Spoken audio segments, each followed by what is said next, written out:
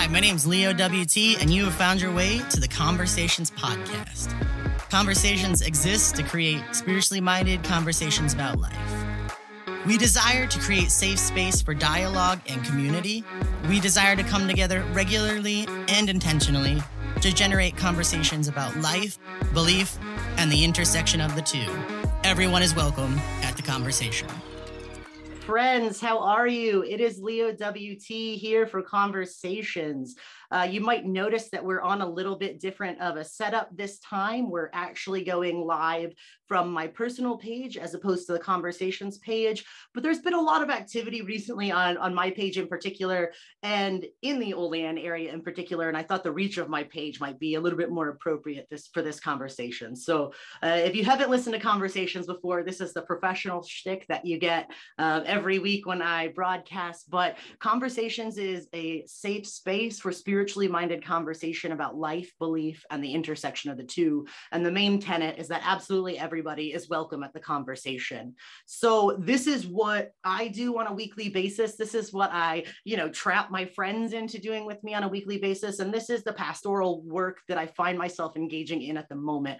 And I wanted to invite everybody in Facebook land into this conversation because there's a lot of very tangible things happening right now, particularly in Olean, that involve fractured interfaith relationships, or perhaps I'm not even going to say fractured because in a lot of ways they've never been fostered. And I feel like that's a true travesty. And I feel like it's an injustice. And so I know a lot of people want to pigeonhole me as the LGBTQ person, but I need the whole world, all 7 of you that are surely watching at this moment. I just want folks to know that I'm actually the human rights person. And I believe that injustice anywhere is a threat to justice everywhere. And it's my position, or it's my mandate as a person of certain privileges in this world. And as a person who, somewhat regrettably comes from the Christian tradition, it's my job to actively stand up and hold space and engage in conversations that the world needs to become a better place.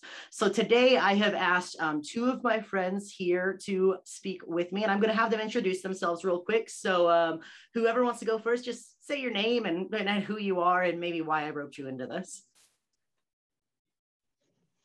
Go ahead, Saad. Sure. My name's Saad Mirza. I graduated Olean High School in 2017, and I grew up in the Olean area.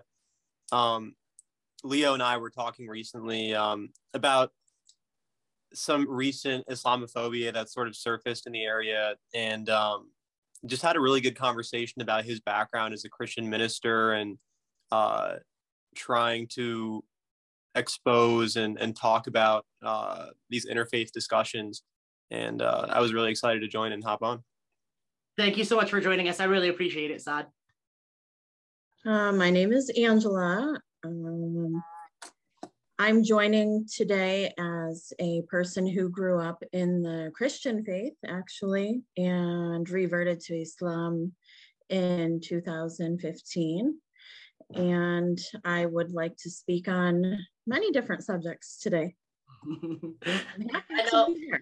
I've been badgering Angela, but I lovingly badgering Angela because I feel like honestly, Angela is a great person, and interacting with her has challenged me to grow as a human. And there's nothing more that I appreciate than people that challenge me to level up. Right?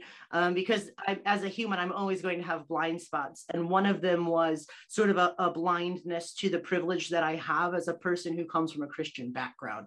And to be clear, my name's Leo WT. You guys know me as a hairdresser and as kind of a guy that talks a lot. But here's the thing.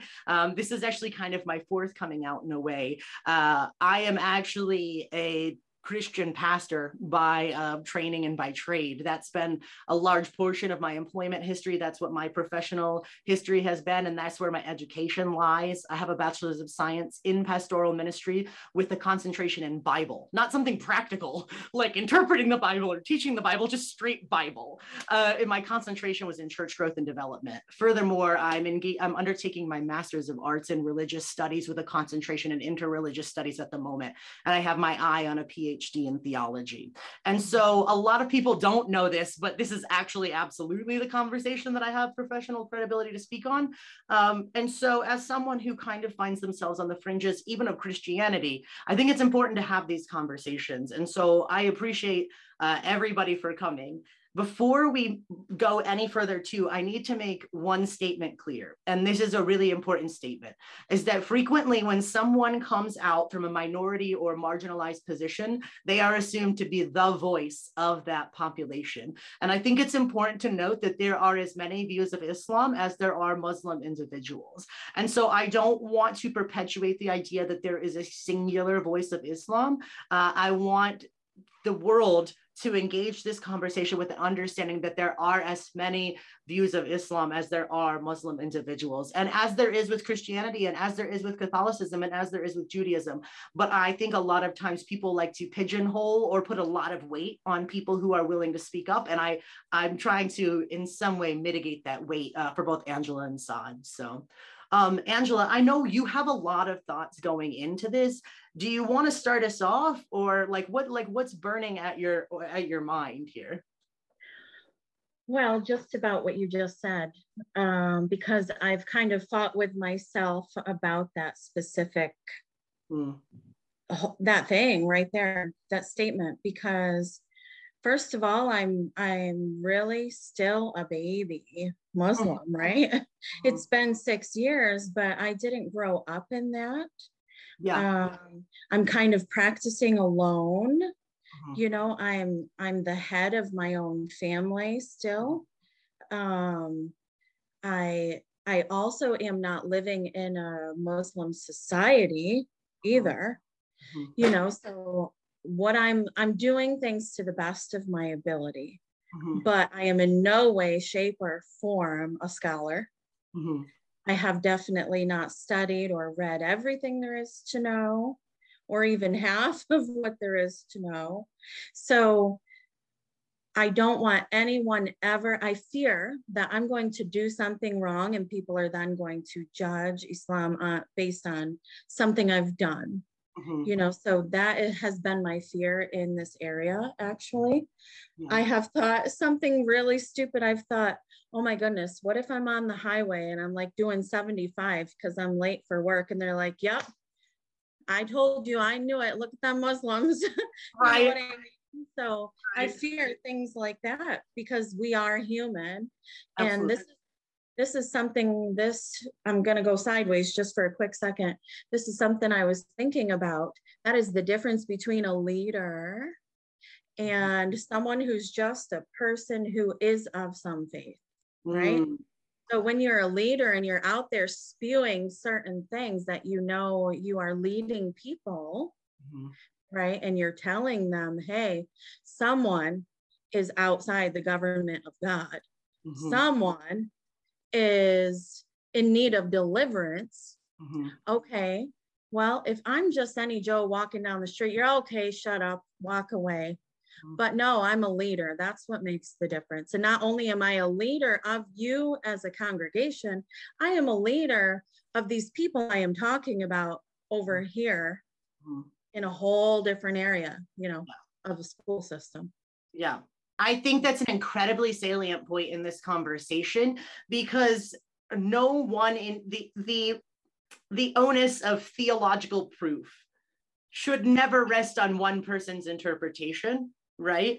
But when you step into a leadership role, I love Spider-Man, so we're gonna use a quote from that. But like, with great power comes great responsibility. Then I think that when you are in fact a community leader, and if you embrace the idea of truly being a pastor or a spiritual leader, your actions have far-reaching consequences. And as a leader and a public person, you're always responsible for the negative space of what happens because of what you say. And I think that that's something that needs to be a conversation, you know what I mean? Because there is very real, very hateful things coming out of Christian pulpits locally. And I say that as someone who's criticizing my own people, you know what I mean? And I think that there is a very real difference between someone who just practices the faith and then someone who purports to be an expert in it. Yeah. Did you have any thoughts, Saad? I could see your wheels like turning. Mhm. No, I'm just thinking. Just engaging, right? I think that's really important because, really the issue that brought us here, it's about something that one person said, but I think it exposes a greater issue, which is a system and a belief structure that's perpetuated by those types of words, right? And so for anyone who's watching that may not be aware, there was recently a sermon that was published by someone who was duly employed as both a pastor and a principal of a public school system in Olean. I'm not using names because I don't feel that this is about a person. I feel this is a systemic issue. But this sermon included speech that Muslims and LGBTQ people and Democrats and people with mental illness issues are outside of the government of God. Furthermore, it went on to say that people with mental health issues are dealing with possession. And then the sermon also included a little stint about how praying for the enemy's mouths to sewn shut and lips to be stitched or something. And so there's a lot of conflations happening here in terms of the people that are supposed to be, outside of the government of God or by default evil, and then what you want done to evil people. And it's harmful because fundamentally, I would have to say that Muslims are decidedly inside the government of God. Like Allah is simply another word for God. And I'm not trying to gloss over our differences, but I am trying to point out our similarities. Mhm.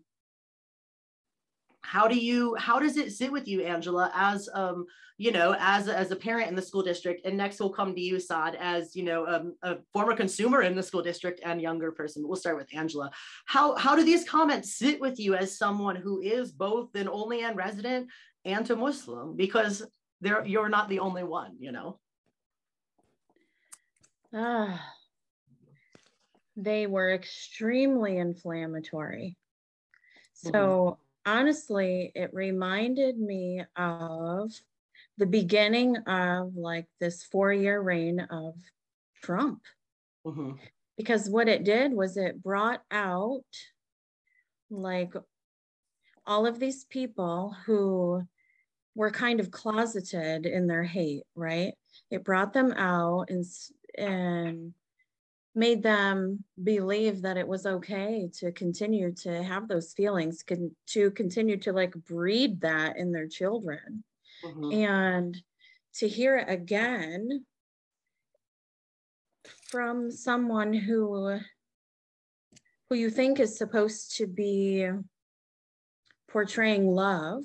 And not only that, it bothers me more that that specific person was a leader of children, local children, the community. He claims to love all of these kids. He's mentoring these kids. They all look up to him. He said in one breath that he loves people.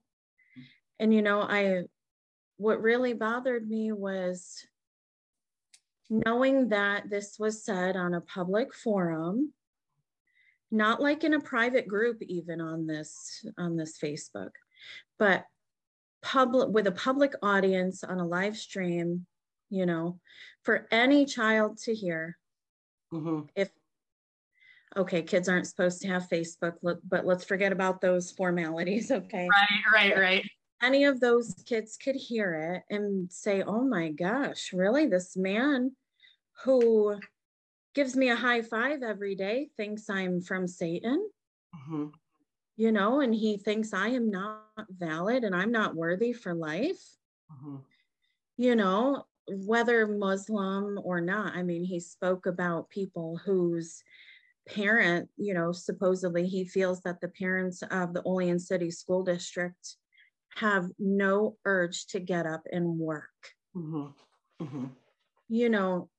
All of those statements really bothered me. But yeah, to go back, he didn't just say about his personal religious beliefs. Anyone outside of Christianity is not living the straight path, or, if that's what he wanted to talk about, his religious views, he could have said something like, we believe the truth is through Jesus Christ, our Lord and Savior, etc. Right? but he didn't. He specifically said, these people are outside of God. These, this, this, and that, right? So that is what was extremely dangerous. Because as I said, it's teaching and breeding hatred, and it's giving dangerous thoughts as to what they could potentially go. I'm so sorry. Oh, that's okay. No worries. It's kind of giving thoughts to kids or adults on what they should go and do.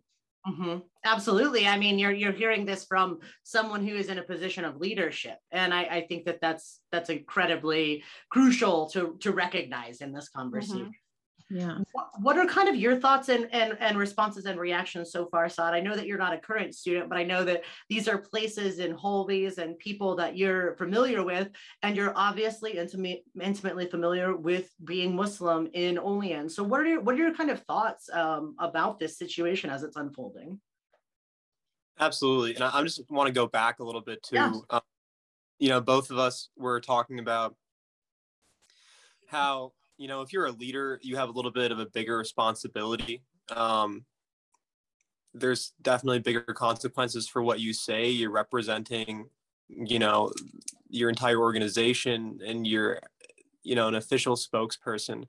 And that's not who we are. We're just, average people, Muslims who happen to live in the Olean area. And, instead of being a leader of this huge group of people, we're just the people in it. So overall, I was really shocked. I never expected to hear these kind of things coming from, the school's administration. Growing up, I went to Olean Middle School, and I thought that the person who made those comments was a pretty good guy. I didn't know that he had views or beliefs like this. And making everybody feel included is really important. When you're the leader of a public school system, there's going to be students who are of all faiths, whether that's, Christianity, Islam, or Judaism, but other faiths as well, people who are not religious, people who are atheist. And your responsibility is to make them all feel welcome. I mean, this is not like a private school system that, is exclusively Christian. And even if it was, it should still be fostering an environment of inclusivity.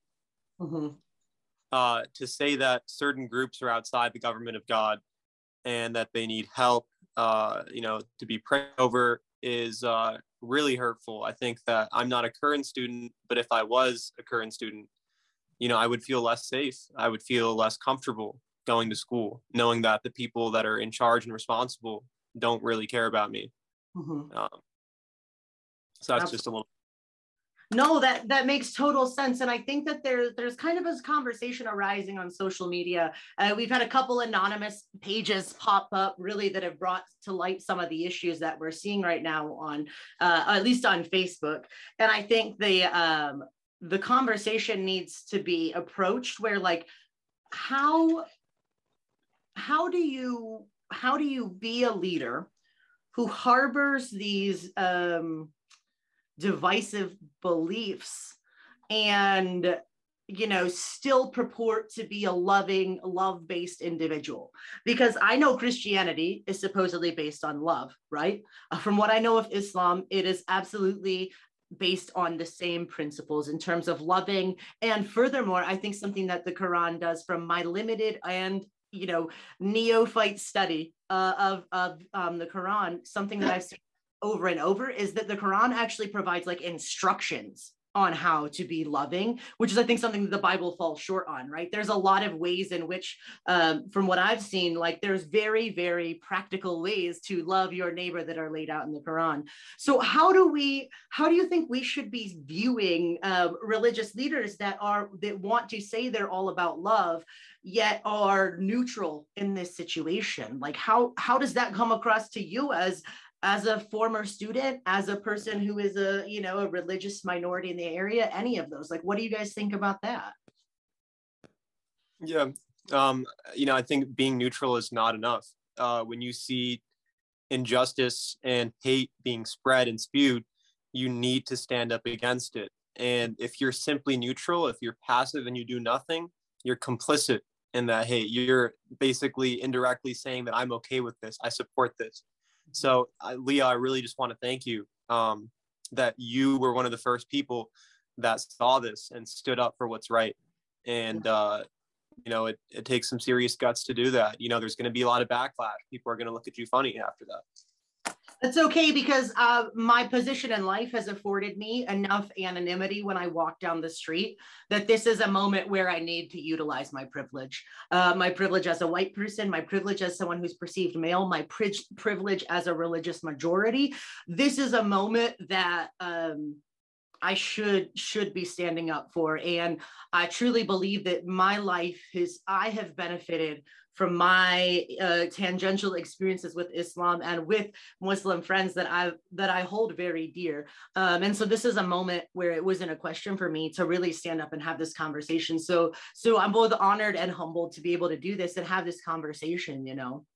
Angela, what do you think about that? Because, like, you know, we've discussed that you're coming from a standpoint of someone who is part of something, not leading something. What do you feel about this sort of like, you know, a spiritual apathy from leaders or complicity? What are your thoughts?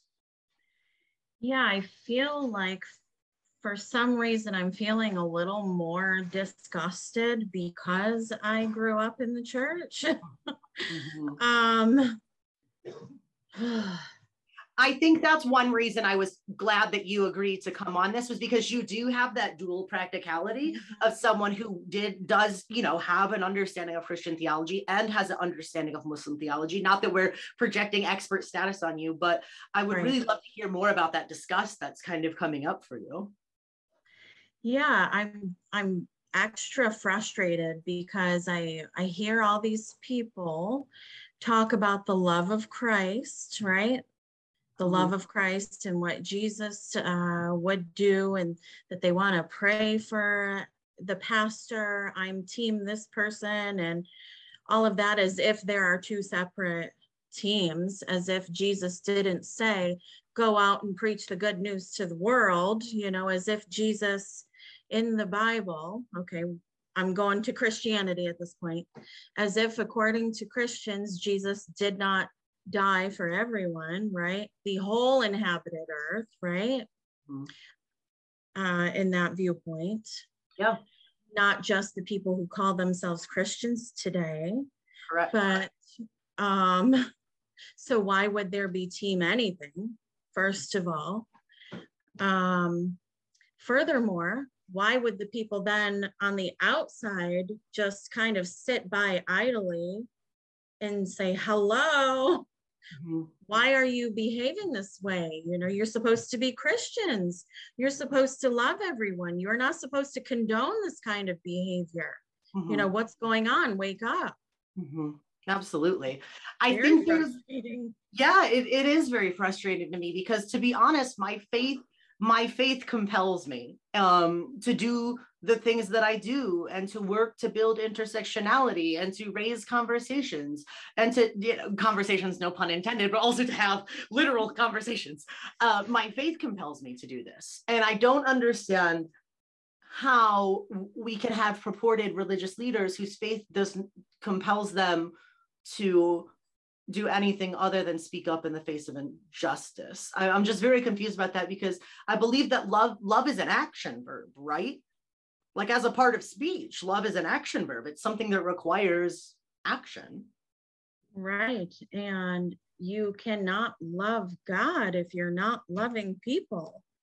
Like, that's the number one thing in marriage, even, right? Like, if you are not loving God, you cannot love your spouse properly. Like, you cannot tell me that you love God if you are not loving other humans. Like, so how can you be any type of leader and tell me you're telling me that Muslims are going to hell, or people with schizophrenia are in need of exorcism and are possessed by demons? It's stressful. I see It some is.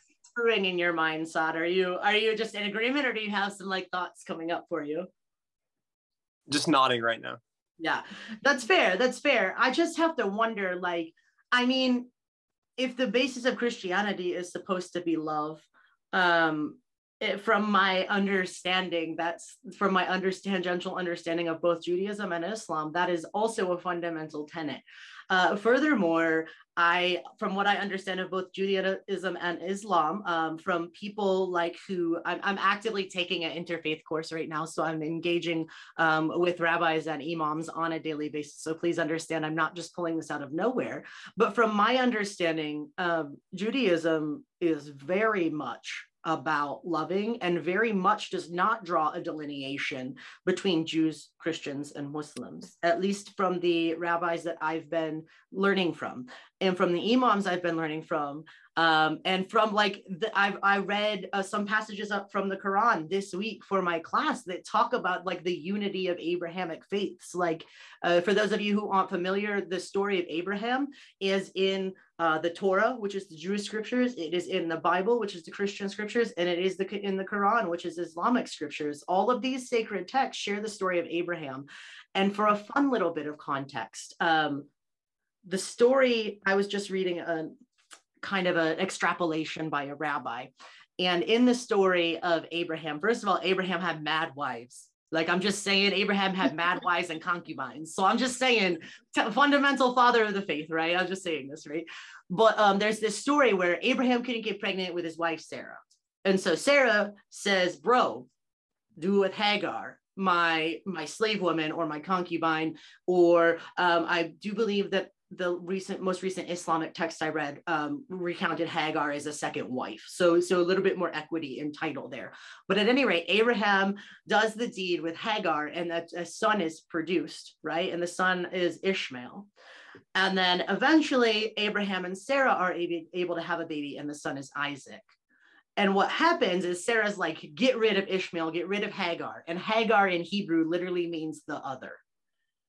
And so really what happens is Abraham and Sarah dismiss the other, right? They sacrifice the other and send them out into the desert. And then a couple chapters later, God calls Abraham to sacrifice Isaac, his only son. And I think that that's a very interesting commentary on othering, because be careful who you are sacrificing, because it could next be your own child on that altar. And I think that that's a very pertinent story that we come into this situation with, because like we as Muslims and LGBTQ people and Black people and people with mental health issues, we are the margins. I have certain areas of privilege that others don't, but we are the margins. And if we are willing to sit by, who's the next on the altar? Mm-hmm. I just read that before I came here, so I was coming in hot. Mm-hmm. That was really good. Thank you for that. I wouldn't have been able to do that so eloquently.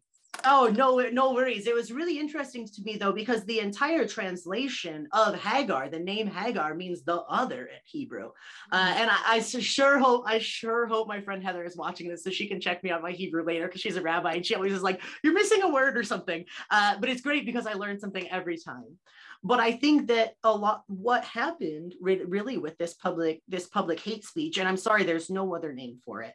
And I'm also not sorry, because calling out hate speech doesn't make one hateful. That's the comment I've been getting a lot lately. But when you speak out against the other, you speak out against all others.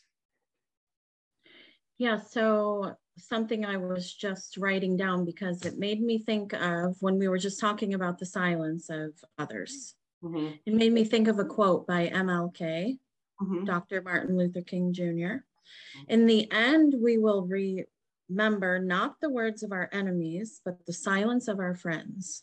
Mm-hmm. Yeah. Yeah. So I think Olean is a small enough town too that we've all, in one way or another, noticed the silence of at least one friend. Yeah. Or a silence of someone we had previously looked up to, mm-hmm. Mm-hmm. or respected. And Saad, I had a question for you, and you touched on it a little bit. You said, if you were still a student, you would be really, you wouldn't feel safe right now. Mm-hmm. So I'm wondering, would you then start to like question in your mind about every teacher? Because he said that the congregation was full of educators that have infiltrated the educational system in Olean. What do you think, how do you think you would feel? Because you've only graduated, what, how many years has it been? I'm getting old. 4 years. 4 years, okay. Yeah, so 4 years ago. Let's go back like 5 years, okay? You're a senior in high school. Let's imagine this happened then. What do you think you and the other seniors would be doing about this? Like, how do you think you'd feel? I think I'd feel pretty alone. You know, I think I don't want to like draw any conclusions, and this could be wrong, but I think that like the majority of Olean high school students are probably like Christian, and therefore, you know, based on those comments, part of the government of God. So, you know, I would feel really excluded and separated. You know, you mentioned that there are other educators that are part of that congregation that have, you know, infiltrated the school. And I would really just not feel safe because, you know, I'm a minor, and these are the people who are responsible for my safety. Yeah. And they don't really respect, you know, how I'm different as a person, and they don't see me, you know, as an equal. So I think that would really hurt a lot. Another thing is I'm not sure, you know, whether the school has had any official statements, but, you know, like it seemed like at that meeting last Tuesday that the Board of Education was like sitting quietly while there were hateful people chanting and screaming, trying to silence us speaking out against this injustice. So it seems like the Board of Education was complicit in that. I mean, they made it really difficult for people to show up. You had to register in advance, and, you know, saying something in a calm and respectful way is one thing, but behaving like a child and screaming over people, you know, I would think they probably should have been removed, but they weren't. So that shows you that the official, you know, board that's in charge of the school district is okay with that. Hey, I don't know if there's been any, you know, official statements or anything like that. But yeah.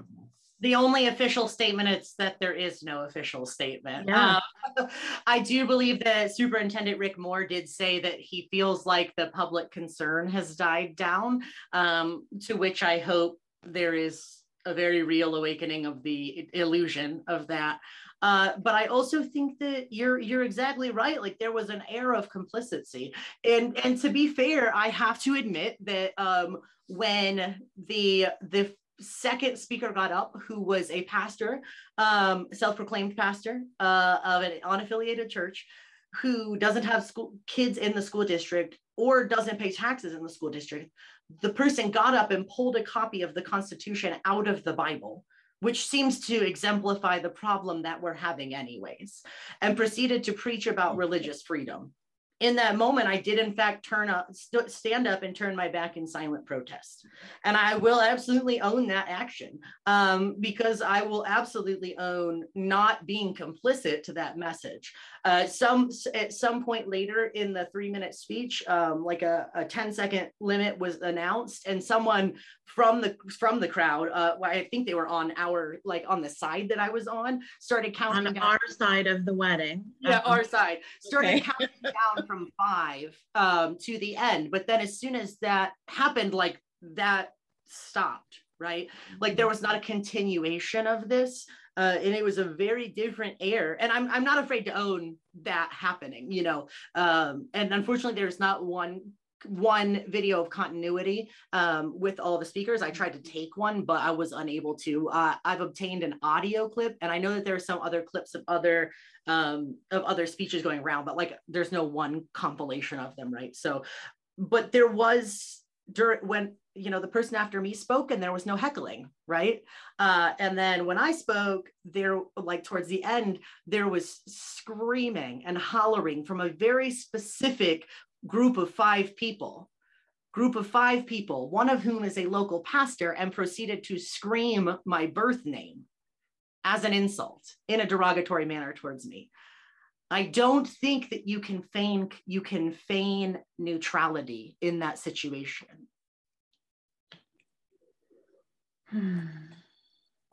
Angela, you were at the school board meeting, right? I was there. Mm-hmm. I mean, what was the feeling on the ground as a person who does wear a hijab, who is Muslim, and who is a parent of Muslim children in this school district?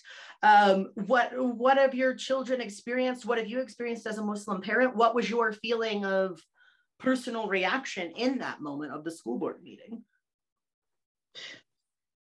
In that moment, I felt like it was just a joke. It was definitely a joke. It did not feel like a group, a board meeting of adults at all. It was not professional at all. They did have the option of extending for 15 minutes or however, right? It was a total of 15 minutes, I think.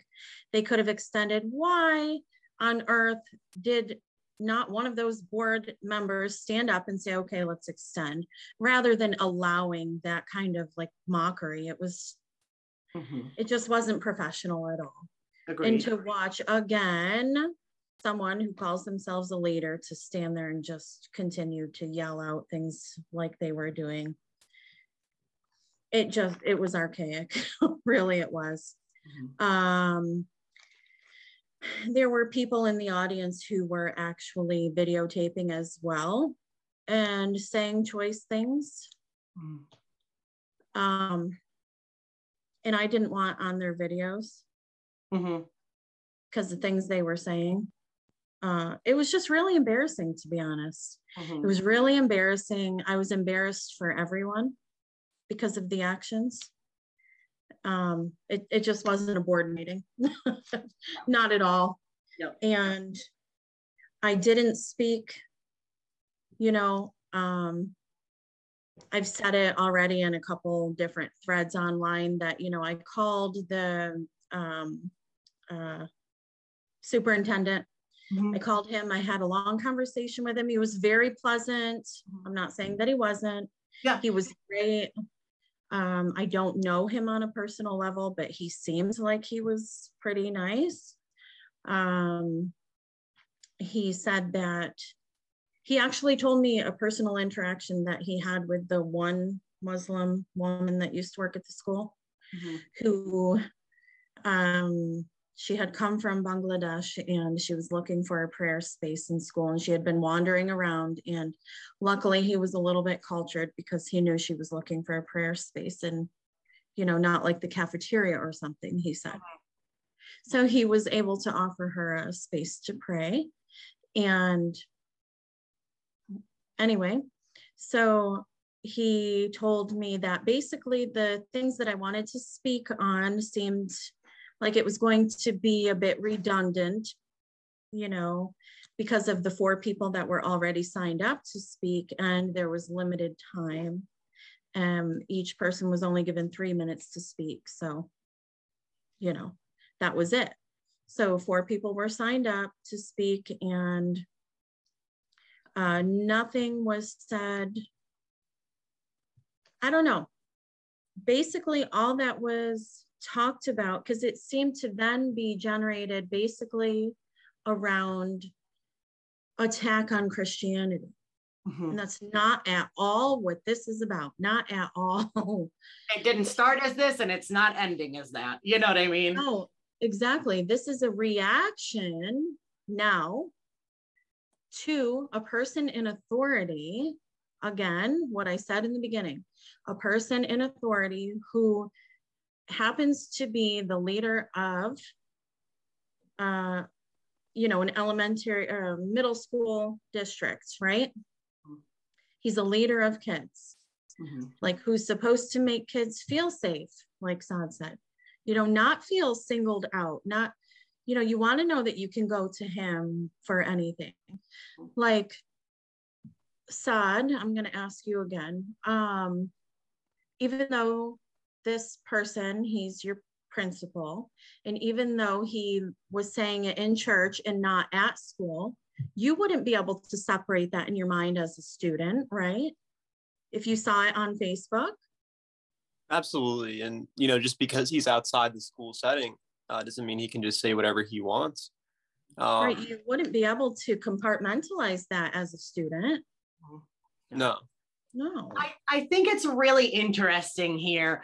This is a trend I've noticed lately in American discourse as well, as people in positions of social power, people who possess social capital by proxy of their social location. So people who are more in the center than the margins, right? It could be white, it could be Christian, it could be male, it could be cisgendered, it could be literate, it could be able-bodied, right? But people who are in the center want to simultaneously say that, you know, like, isms are dead, racism is dead, sexism is dead, homophobia isn't real. But then also, as soon as you question the practical outcroppings of the things that they say, immediately they pick up the narrative of being a victim of hate.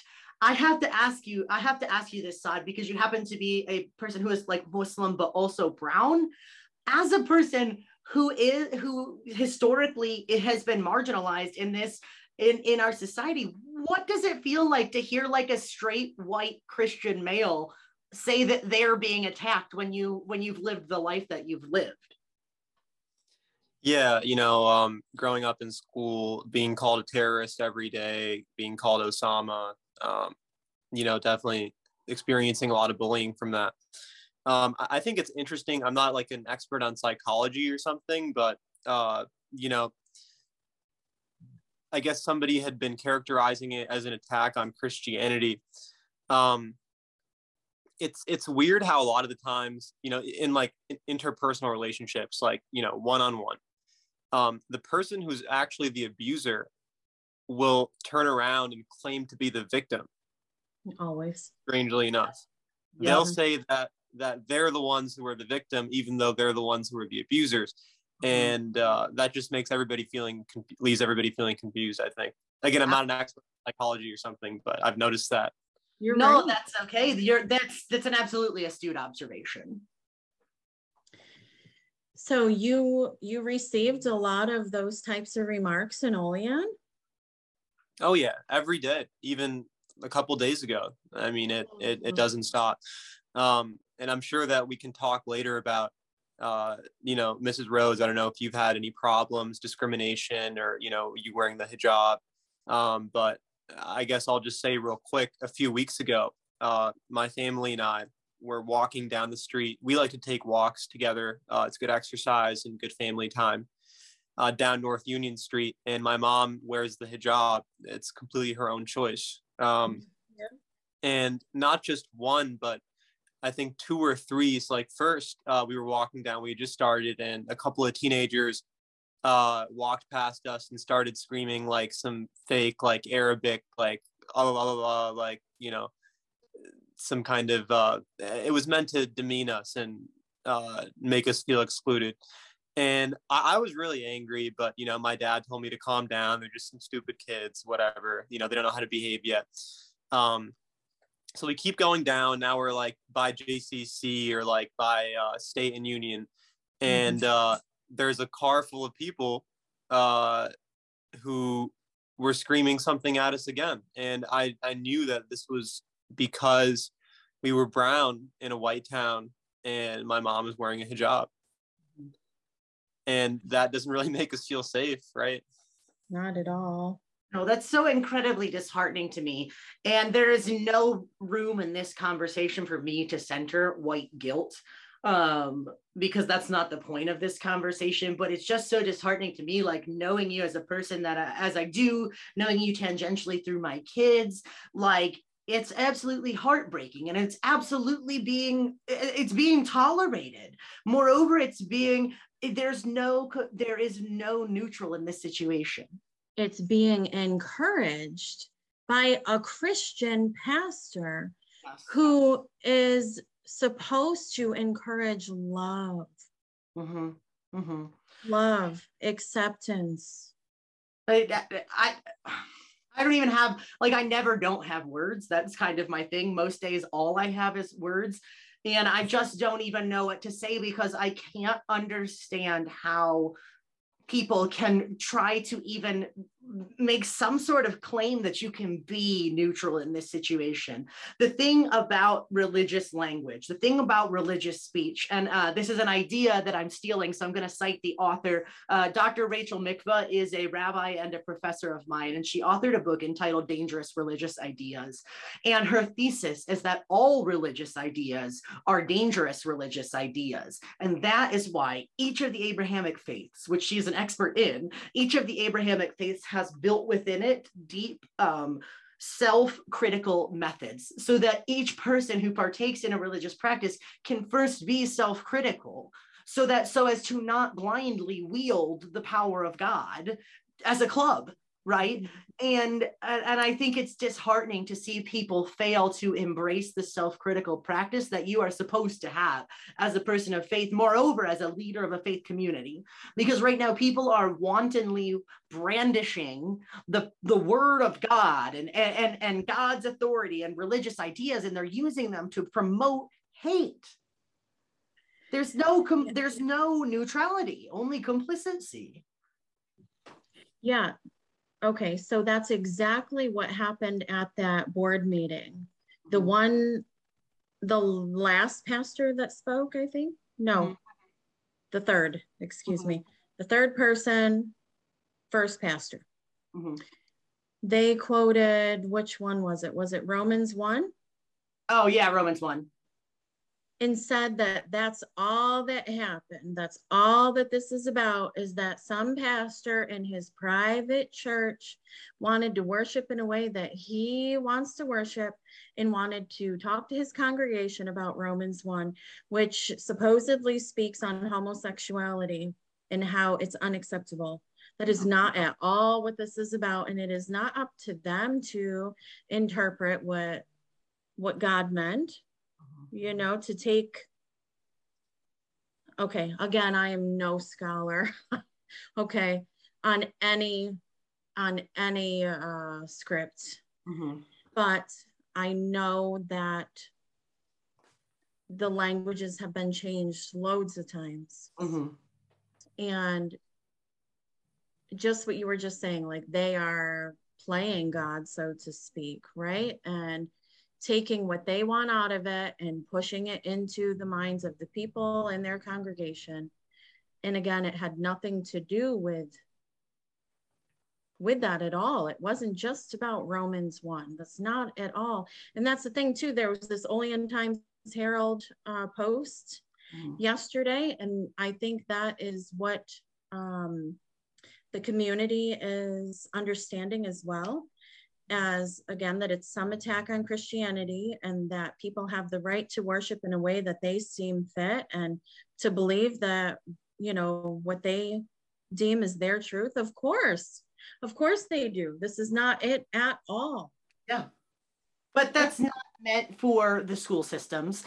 And when you are a representative of an institution, when I worked for McDonald's, when I worked for the YWCA, when I worked for any social work agency that I was a part of, up to and including administration and management, there was an understanding, and there was an explicit clause in our contracts that said, you're a representation of this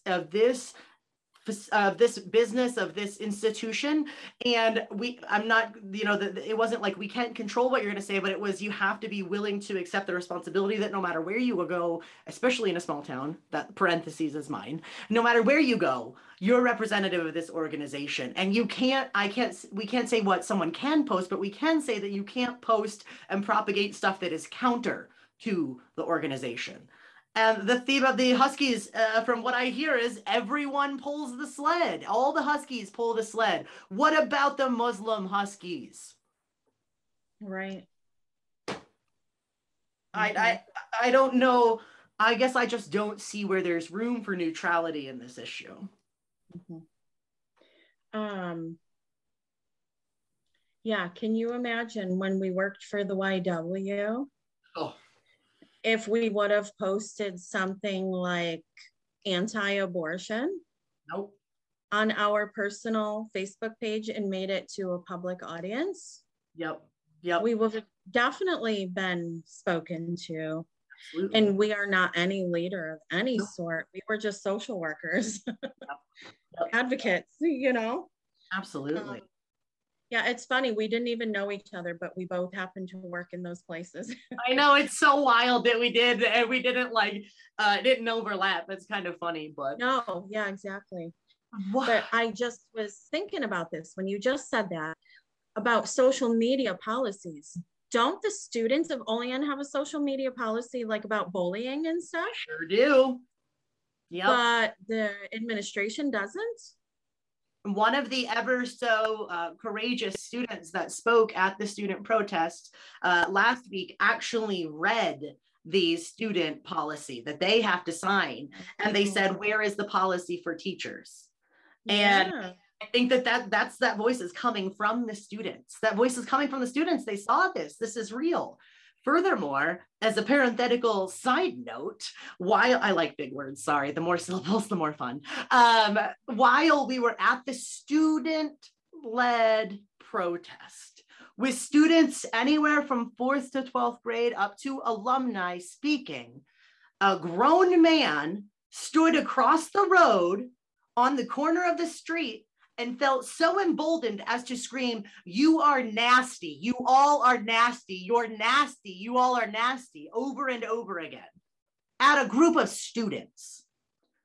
The kind of rhetoric that is being put out in the public has tangible side effects.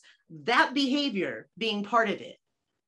People sitting outside the school board meeting and yelling at students to the point that the student resource officer had to step in.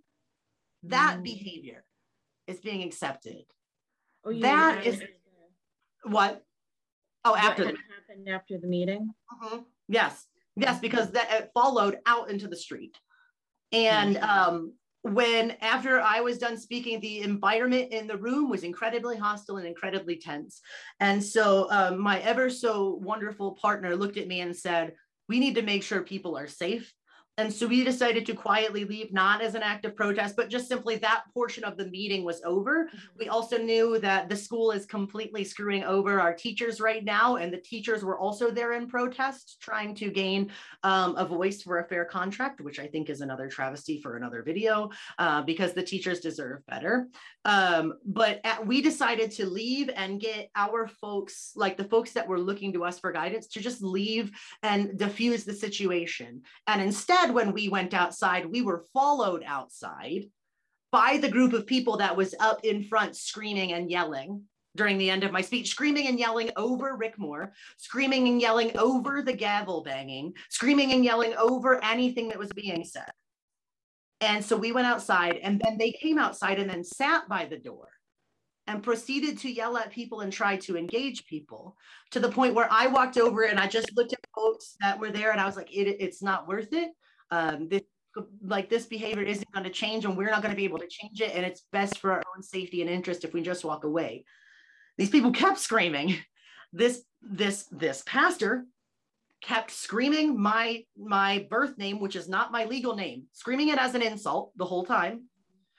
Another child of one of the people that was screaming in the meeting was calling people trannies, gay bitches, F slurs, all of these things as they were trying to be outside of the meeting, to the point where Officer McGraw had to step in.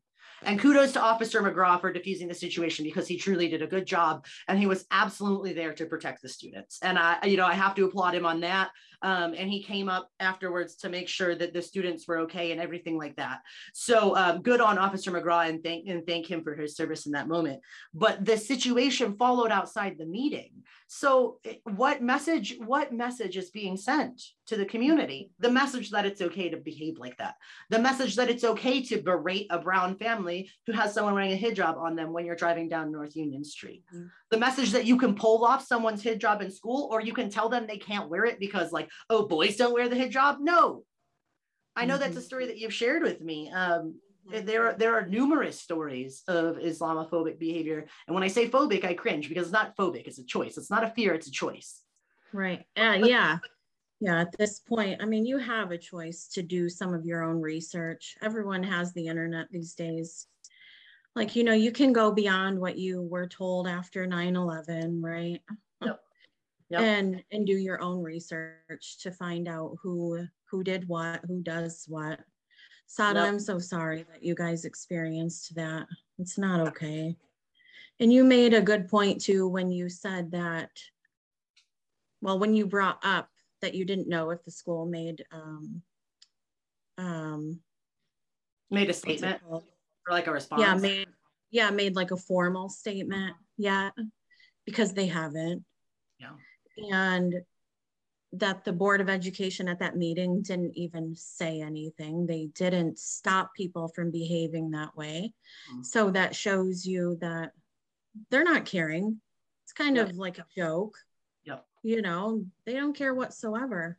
And could you imagine if it was the other way around? Can you imagine if someone at the mosque said something like that? Can you imagine if an imam said, or really any Muslim, because they're not willing to see any Muslim, not even the leader. Any Muslim, not even looking for a leader, just any Muslim. If you were to say, right, if you were to pop off and be like, Christians are outside of the government of God, how quickly would you be assaulted? Would your job be notified? Would the school board be notified? How quickly? Right. How long would it take for someone to drop religious slurs?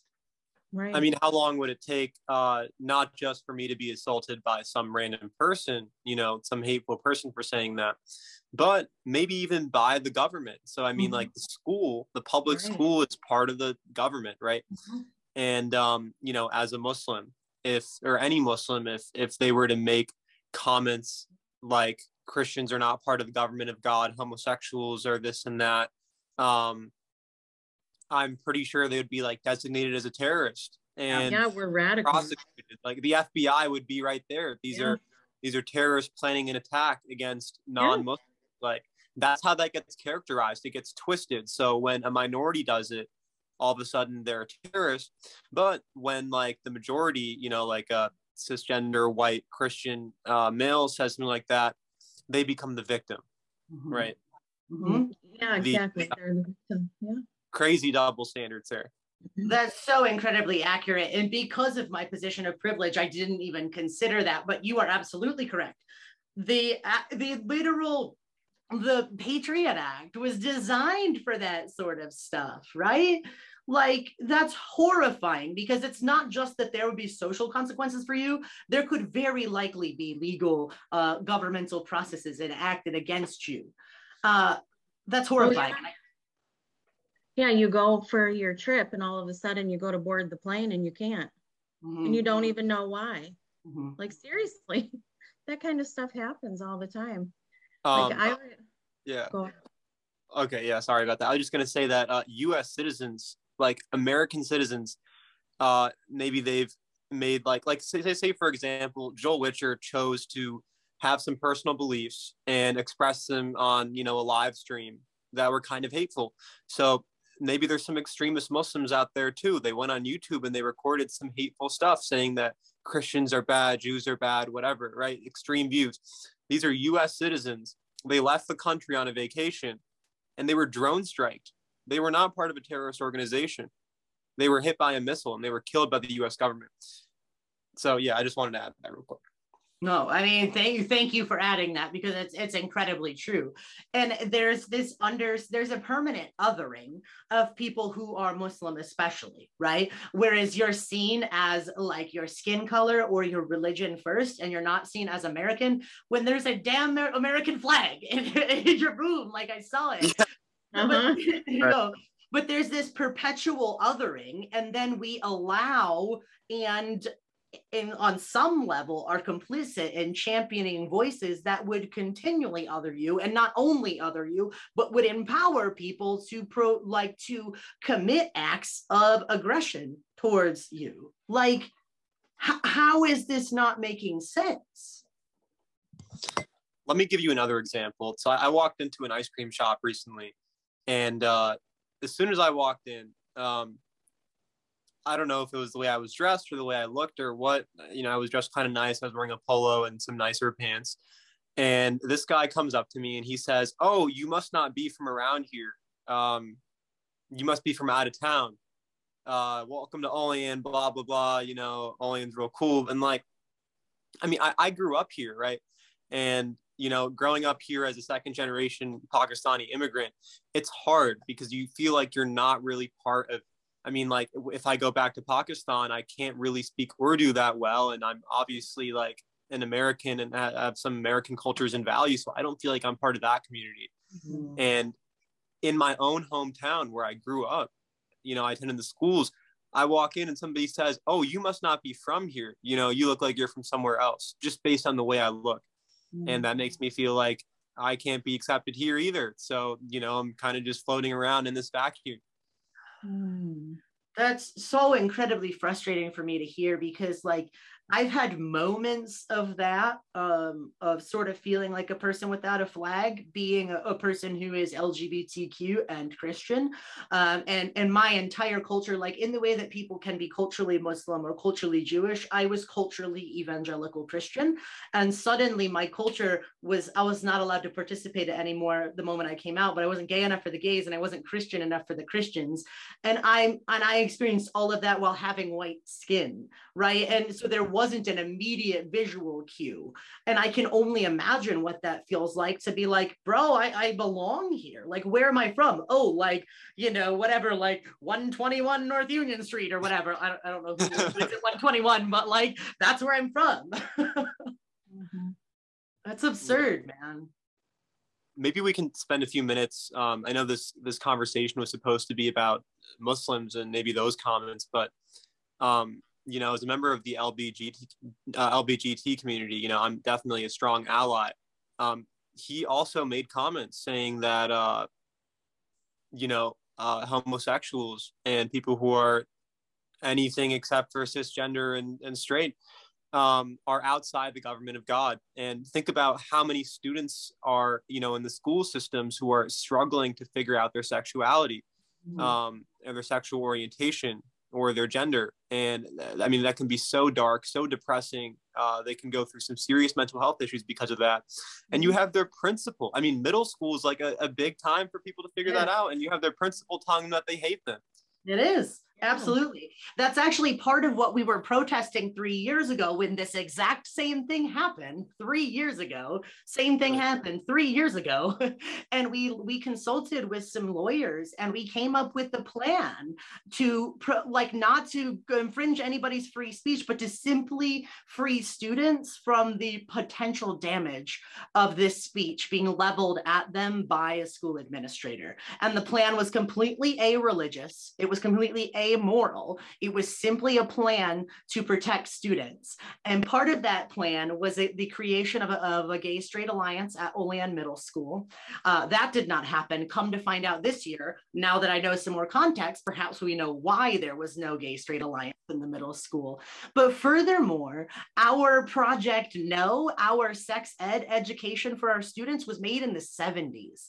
There is a public health crisis that the school is actively contributing to because we are not teaching people who are not cisgendered, who are not heterosexual. We're not teaching them how to be physically safe.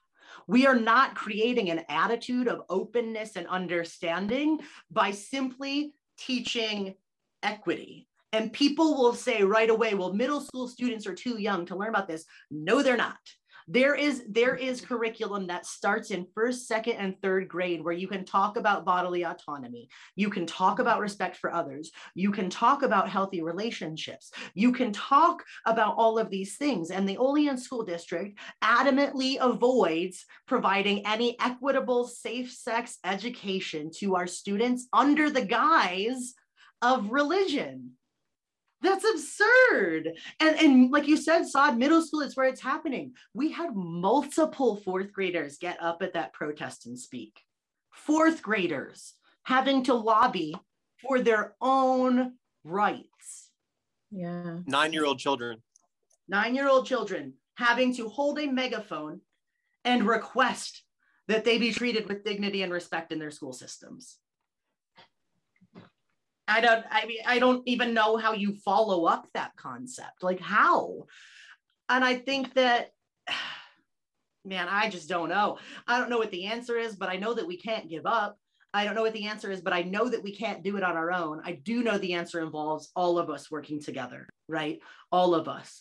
Because as a person who is of all of my intersectional identities, I recognize that there is no justice for me unless there is also justice and equity for you as a brown man. There's also justice and you for Angela as a single mom with neurodivergent children who is a hijabi. Like, there is no justice for any of us until there is justice for all of us. And I think that it's just incredible shame that we're having this conversation in 2021.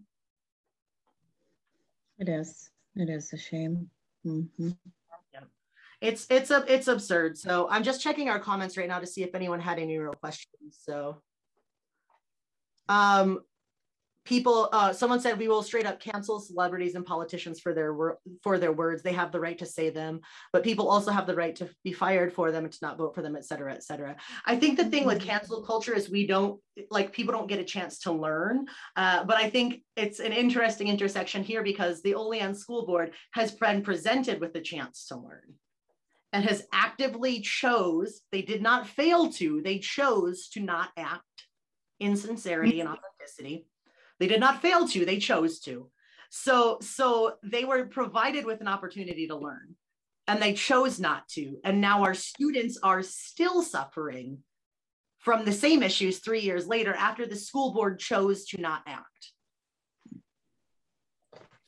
I would love to hear more about what happened 3 years ago because I'm not informed about it, but I just wanted to add a little point. So private companies and private organizations, like, for example, Fresh Fire Worship Center, or we could say any private company, they can come together and create an organization or corporation that does not have to be held to the same standards as the government or as education. So my point is that private companies will all the time dismiss and fire executives and board members for behavior and comments that they made outside of work, right? If they did something objectionable, they're immediately fired or they step down if they're an executive or board member. And that's just the standard for private companies. Private companies are not legally obligated to create an environment that respects, like the government and education systems are legally obligated to create an environment that's accepting of all, students or people, regardless of religion, sex, identity, gender. And they haven't dismissed this person. No, they haven't even spoken on it. Yeah, they haven't spoken on it. They haven't dismissed the person. Now I'm caught up on that. Angela. Yeah, exactly. Sorry. No, you're fine. Go. You. Now I'm stuck on that. Thanks, Todd. They haven't even spoken on it. What the hell? Yeah. Sorry. Yeah. No. What the heck? Let alone private companies will, dismiss people for at the hospital, if somebody is not necessarily saying anything racist or just acting erratically, they'll just be dismissed or fired. And this is the public school. They need to be held to a higher standard. You can't say stuff like that. Infiltrated the school is where they take it level. What if a Muslim said they were infiltrating the school system? So bad. It'd be so bad. Imagine, Saad, let's go infiltrate the school system. Seriously. If we keep saying that the FBI is going to be knocking on our doors, we better be keeping this right. I know. Here comes the helicopter. I know. Right. No, so I was thinking this exact thing when he was saying that. I was thinking, watch some marketing director of Nike talk about, Christians or just anything, they would be fired on the spot. Exactly, because no one wants that PR nightmare, right? No one wants it, but yet you have a school principal and the district has not even said a word on it yet. He just said something about the hospital. So my sister-in-law said something to me the other day, right? She is a nurse, and she said, imagine that she was even just like on Facebook in her own page, and she was on there saying, you know what, you know, the stereotypes that were long ago, not the stereotype, excuse me, the horrible misperceptions about Black women not feeling pain. Mm-hmm. Okay. Let's say she was on there. She's a white woman. Let's say she was on there and she said that. I don't believe that. Black women deserve the same medical treatment, and they don't need anesthesia because they don't feel pain, this, and that. And it got leaked. That information got leaked. People would be coming not only for her job, but they would be going to the state for her license. Yes. Her medical license. Yes. And you have a principal who said some horrible things. And all we're talking about is religious freedom. Mm-hmm. Yep. What is going on? It's an incredible show of smoke and mirrors. And it's an incredible example of Christians cosplaying, or of politicians cosplaying as Christians. Someone said that, and I can't get it out of my mind, but it is literally politicians cosplaying as religious professionals, perpetuating this sort of stuff. And it's, I cannot get it out of my head, and I wish I could remember who it was to credit them, because it really provided such an apropos understanding of the situation. So I don't want to keep you guys too long. I could personally talk about this for the next 17 hours straight, but I think people might have some things to do. But someone in our comments did drop a really important question. So what did you want to say, Angela? Because I'd love to hear what you have to say, and then we'll go on to that. Sorry, I just want to say one more thing in case any kids are listening. Yep. Okay. So the other night, all of you kids who put together the protest, and I was standing there with the Jolly Rancher in my mouth. Thank you to the sweet little boy who gave me my favorite watermelon Jolly Rancher. Oh. And you asked me if I would speak, and I was not prepared, but I want to thank you for letting me speak on your night. And I just want to tell you that you're incredibly brave for standing there on your school grounds in front of your administration, knowing that one of them said some horrible things, and you still stood up to that. And you know what is right and what is wrong. You know that you are worthy. And I am proud of you just as a community member. And I want you to stay strong and keep going. And even if I don't know you personally, I love you. I love that. And that's so pertinent. And unwittingly, that leads me into what I'd love to kind of like talk about as we wrap up. Like I said, I could talk forever, but that's not the purpose of tonight. I want to share as we wrap up a little bit of an anecdote. And that is something that I want to be vulnerable about my own history.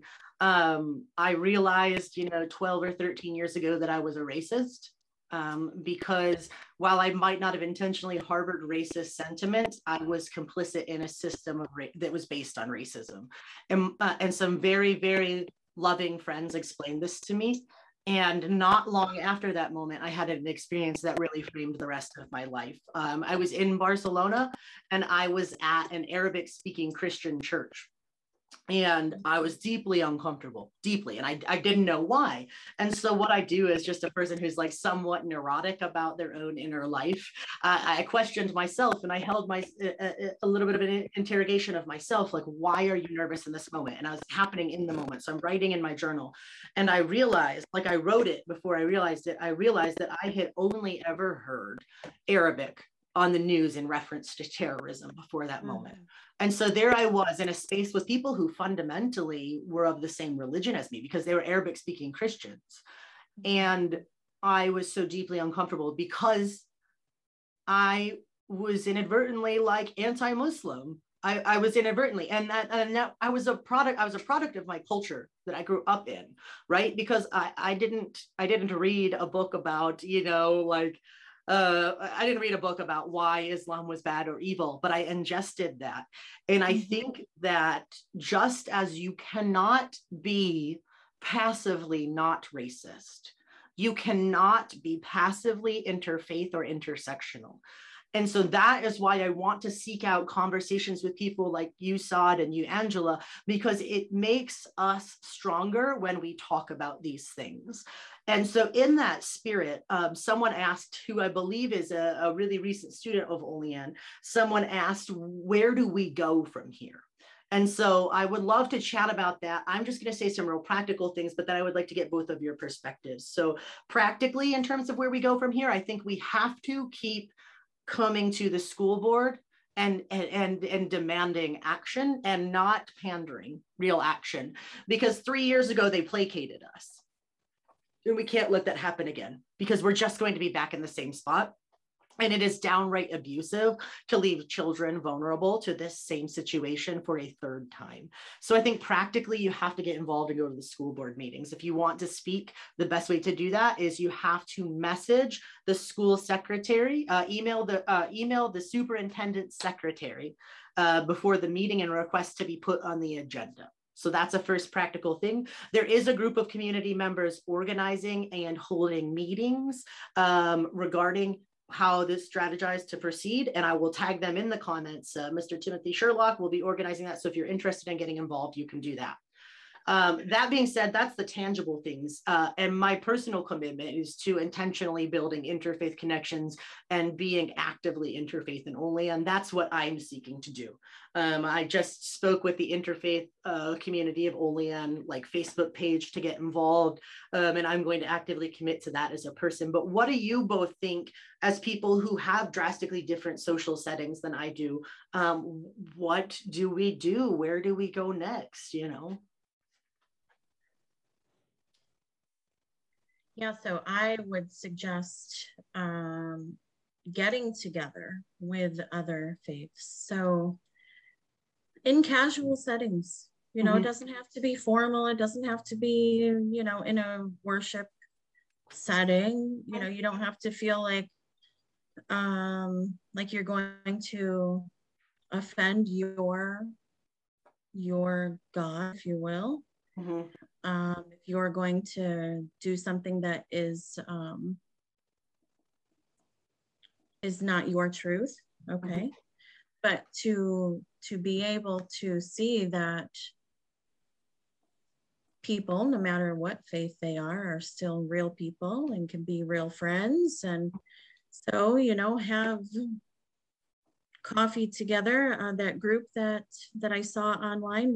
Can you pin that group to people? Yes, I will absolutely tag it. It's the Olean Interfaith Community. It is facilitated by the Presbyterian Church, who actually the Reverend at the Presbyterian Church did in fact speak out this Sunday in his homily about everything that's been happening in Olean. So I am attempting to screen grab that so I can share it. But I do want to make it an acknowledgement that Reverend Bruce in fact did say something on the matter, and I'm very appreciative of that. So, but I will tag the Olean area interfaith group so that people can get involved if they so desire. Okay. Yeah, I don't know anything about them personally, but it looked good. It's a group of interfaith people, right? Yeah, I think it's kind of startup. So yeah, I think that would be great, just to get together, have conversation, coffee, tea, have fun. Absolutely. What about you, Saad? I'm not exactly sure, but just an idea I had is, you know, like maybe we can create like an interfaith or intersectional church, which is secular, not any particular religion, you know, has the underlying values of love and acceptance, and is really inviting marginalized communities, minorities, and people who are LBGT to come, even if they're not part of any particular religion, you know, and we can, you know, similar to some of these churches, we can have an event on Sunday where we have music and we have maybe somebody like you, Leo, speaking passionately of you know, words of love instead of hate. Why can't we do the same thing?